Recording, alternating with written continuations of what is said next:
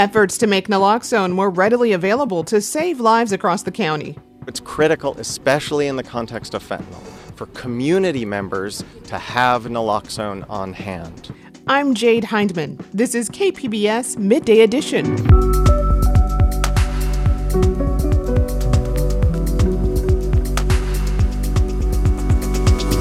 The office is at stake in Mexico's upcoming election and how that may impact San Diego. There's a very important integration happening here. It's not only on the economy, it's tourism, it's social. There's a lot of family ties. Plus things to enjoy on the outdoor arts and culture scene in the weekend preview. That's ahead on Midday Edition.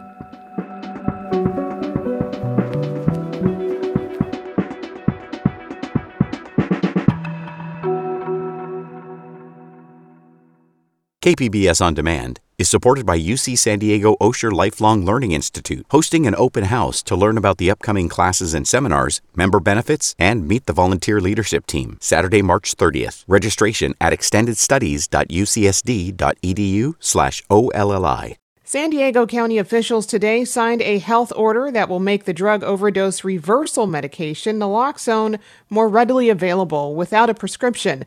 This follows news that 8 inmates at the George Bailey Detention Facility in Otay Mesa were hospitalized this week after overdosing on the synthetic opiate fentanyl. The powerful drug is responsible for a huge spike in accidental deaths over the last year, according to County Medical Examiner reports. And joining me now to talk about this is Luke Bergman, Director of Behavioral Health Services for the County of San Diego. Luke, welcome. Thank you so much. Glad to be here. I want to start by talking about the prevalence of fentanyl in the county and its impact on the number of accidental deaths here. Can you put that prevalence into context for us? I mean, do we know how much fentanyl is circulating in the community?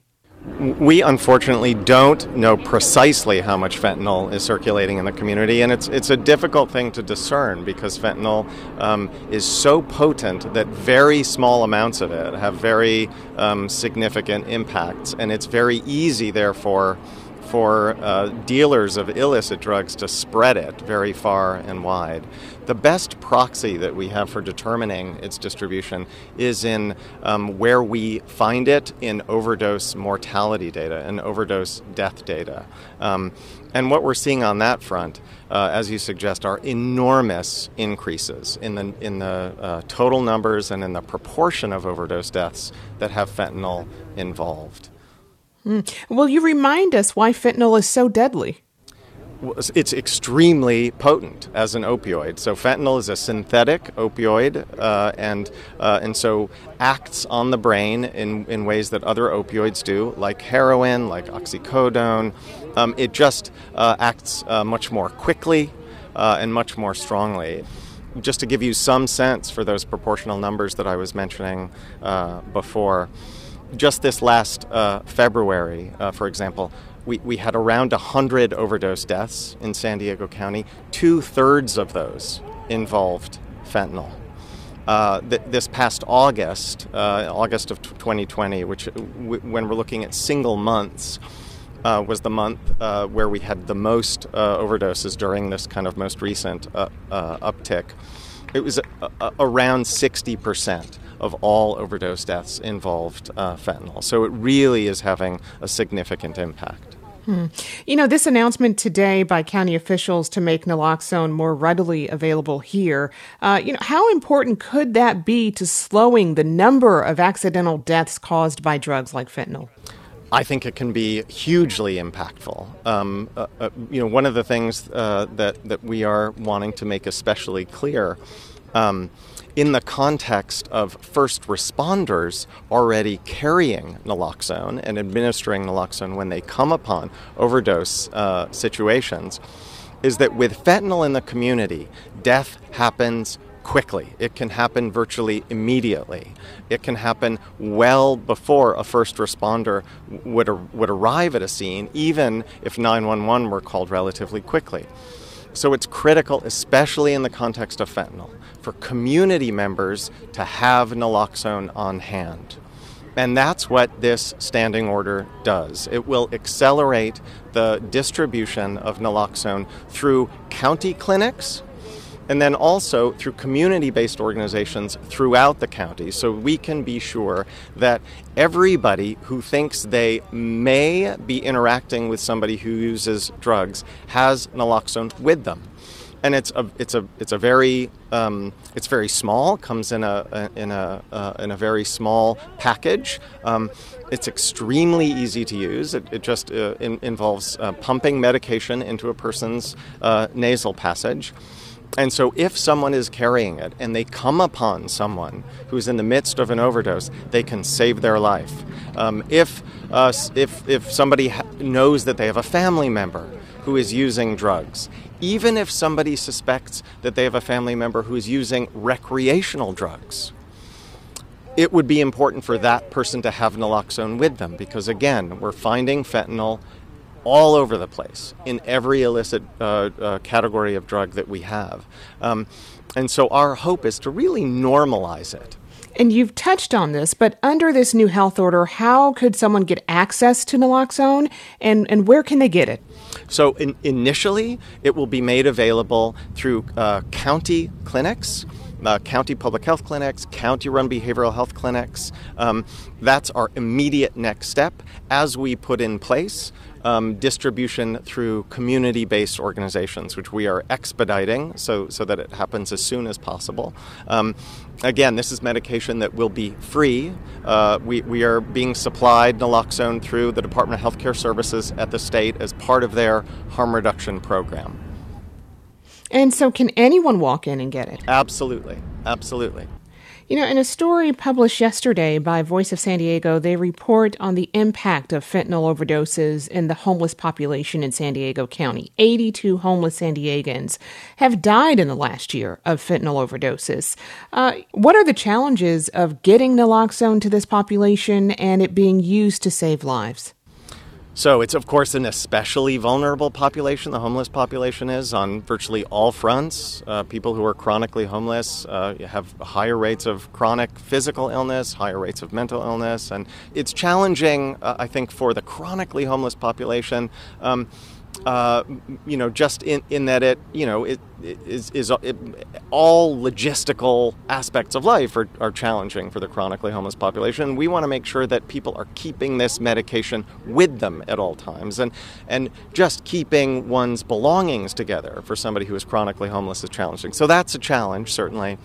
On the other hand, as we engage in additional outreach efforts and engagement efforts in our overarching work to address homelessness, naloxone can be a key ingredient. It can be a really effective tool, actually, for engaging with people who are using drugs, potentially harmfully, who are homeless, who may be reluctant to engage with homeless outreach workers, who may be suspicious of their motivations. Using naloxone as a means for engagement can actually be a really powerful tool in addressing homelessness. I've been speaking with Luke Bergman, Director of Behavioral Health Services for the County of San Diego. Luke, thank you very much for joining us. Thank you. Appreciate it.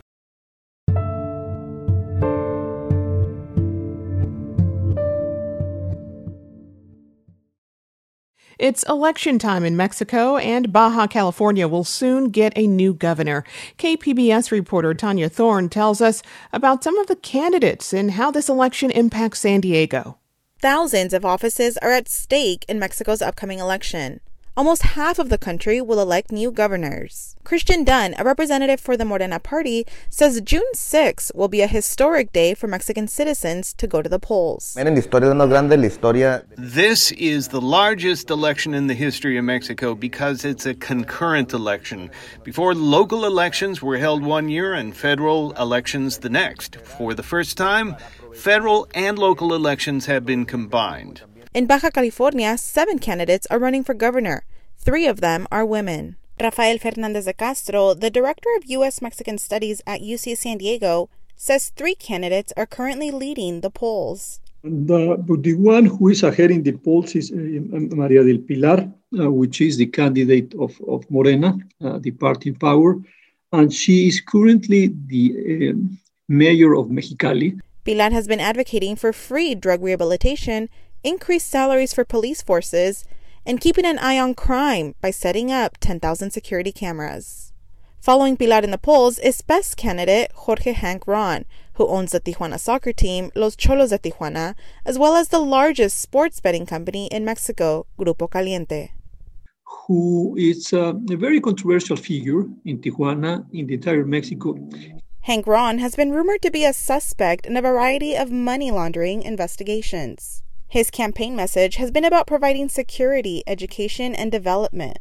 Fernandez de Castro says Hank Ron may also be taking votes from another top 3 candidate. Well, people say that he's basically dividing and just limiting the chances of the coalition between PAN and PRI, who have Guadalupe Jones, a former Miss Universe. Originally from Mexicali, Guadalupe Lupita Jones doesn't have much political experience, but says this is to her advantage as she says she is a true citizen candidate. She says she wants to create a model state for Baja California by creating a transparent government, stopping violence against women, and connecting Baja California with the rest of the world. Fernandez de Castro says Baja California could well be on its way to have the first woman governor, but voters first need to go out and vote. And unfortunately, Baja California has a much lower turnout rate of voters than in other states. Fernandez de Castro says in the last governor election, only 29% of Baja Californianos voted. In comparison, 64% of California voters participated in the 2018 gubernatorial election. En esta campaña electoral, in this election, our biggest rivals aren't the competing parties. It's getting people to go out and vote and gaining their trust. We asked Mexican citizens at the San Ysidro border if they were participating in the upcoming elections, and everyone shared similar sentiments as Brian Contreras. no pienso votar. I don't plan on voting every time a new government takes office. Everything stays the same. We don't see the change. Contreras works at an Amazon facility in Chula Vista and lives in Tijuana. Fernandez de Castro says this election will have an impact on San Diego. There's a very important integration happening here.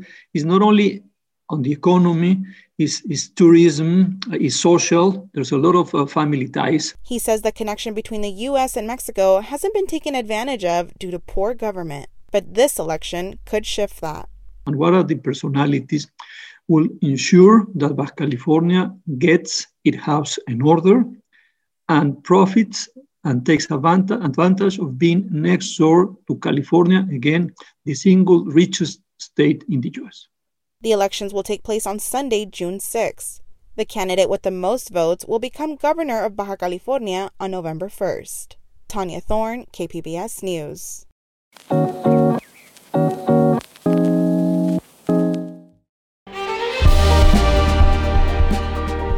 Hi, I'm Bill Hohen. And I'm Ted Hohen. Over the past 50 years, our family has brought many world-class dealerships to Carlsbad, including Mercedes-Benz, Porsche, Audi, Honda, Acura, Jaguar, and Land Rover. That's right. This year we're celebrating 50 years in Carlsbad. So on behalf of the entire Hohen family, we want to thank San Diego. Throughout the years, we've taken tremendous pride in meeting and even exceeding our customers' automotive needs. We value the relationships with our clients and look forward to serving you for years to come.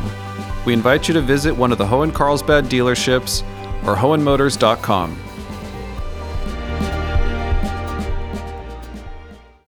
You're listening to KPBS Midday Edition. I'm Jade Hindman. This weekend, the arts take on the great outdoors. We have outdoor dance performances, choral music in a garden setting, a walking tour of art galleries, and the Symphony breaks in their new outdoor venue.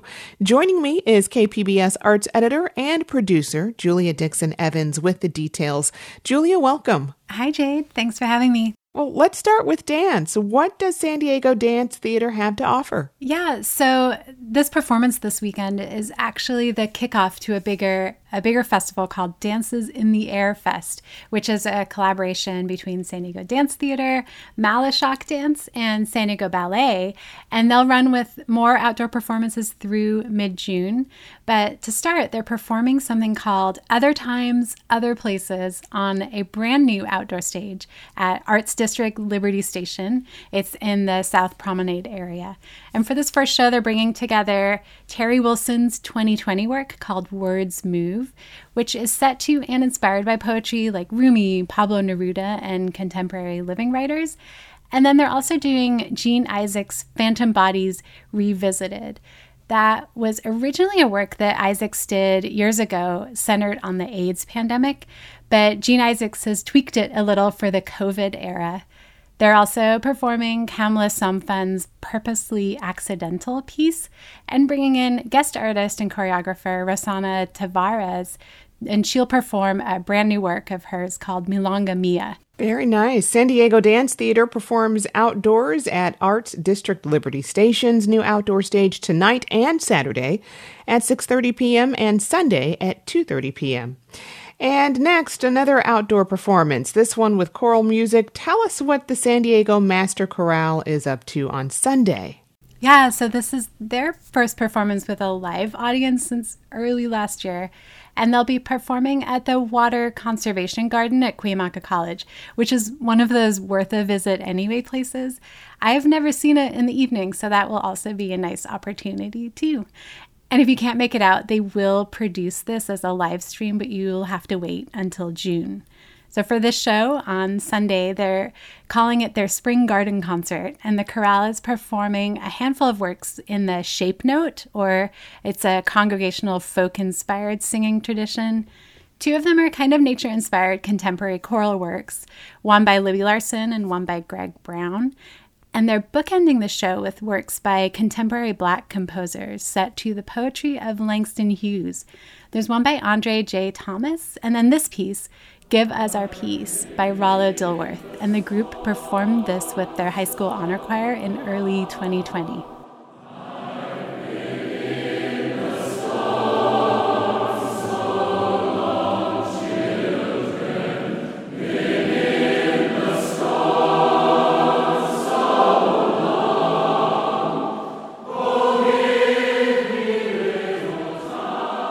That's San Diego Master Chorale with Give Us Our Peace, a Langston Hughes text set to music by composer Rollo Dilworth. The chorale will perform outdoors at the Water Conservation Garden on Sunday at 7 p.m.